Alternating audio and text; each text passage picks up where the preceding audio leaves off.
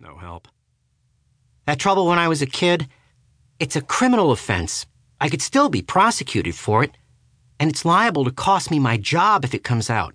I went through hell telling Carolyn when the blackmail started. Couldn't force myself to go into the more sordid details. Not with you either. The police? No, never. I know that bastard will probably spill the whole story when he's in custody, try to drag me down with him, but I keep hoping it won't happen. A miracle's all I've got left to cling to, like a drowning man clinging to a stick. You know what I mean? I know what you mean, I said. I shouldn't have paid him when he crawled out of the woodwork 8 months ago. I know that now. Back then, it seemed like the only way to keep my life from being ruined. Carolyn thought so too. If I hadn't started paying him, half of her inheritance wouldn't already be gone. Ace of clubs. I put that card down, added the deuce off the pile. I wasn't winning, just holding my own.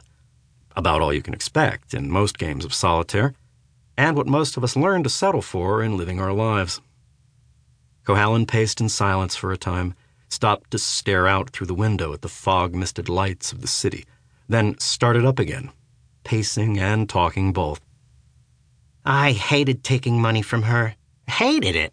No matter how much she kept insisting it belongs to both of us, and I hate myself for doing it almost as much as I hate him. All my fault, start to finish. But goddammit, blackmail's the worst crime there is, short of murder. Not the worst, I said, but bad enough. This has to be the end of it. That $75,000 in there, it's the last of her money, our money. All our savings sitting right there in that briefcase. If that son of a bitch gets away with it, we'll be wiped out. You can't let that happen. I didn't say anything.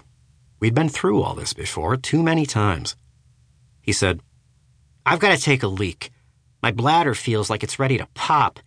John's just down the hall. I won't be 2 minutes. If the phone rings... I'll handle it. Don't worry. 2 minutes, he said, and went out at a half run. He was gone 3. I was dealing myself a new hand when he came back. Not yet, I said. Shit. He stood over me, breathing heavily through his nose. Abruptly, he said, This job of mine, you'd think it pays pretty well, wouldn't you? My own office, secretary, executive title, expense account. Looks good and sounds good, but it's a frigging dead end. Junior account executive stuck in corporate middle management. That's all I am or ever will be. There's already rumors the company's going to downsize. If that happens, I'll be one of the first to go. No other prospects? Not any that'll pay what I'm making now. $60,000 gross. And Carolyn makes $25,000 teaching those music courses of hers. $85,000 for 2 people, no kids. That seems like plenty, but it's not. Not these days. And sure as hell not in San Francisco. .com paradise, that's what the city's become. Cost of living's through the roof. Add taxes, mortgage payments, all the rest of it. You have to scrimp like hell to put anything away. And then some stupid mistake you made when you were a kid comes back to haunt you. Starts draining what little you've got to keep you solvent. You understand, right? But I didn't see where I had a choice at first. I was afraid of going to prison, afraid of losing this dead-end job before they throw me out. Caught between a rock and a hard place. I still feel that way, but now I don't care. I just want that scumbag to get what's coming to him. Repetitious babbling. His mouth had a wet look, and his gaze kept jumping from me to other points in the anteroom. His irises were as bright as blue-veined marbles. I said, Why don't you sit down? I can't sit. My nerves are shot. You're making me nervous. I can't sit, I tell you. Why doesn't he call? It's already 7 o'clock. Take a few shallow breaths before you start to hyperventilate.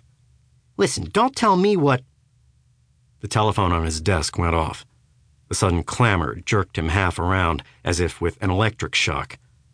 In the quiet that followed, the first thing I could hear was the irregular rasp of his breathing. He looked at me as the bell sounded again. I was on my feet, too, by then.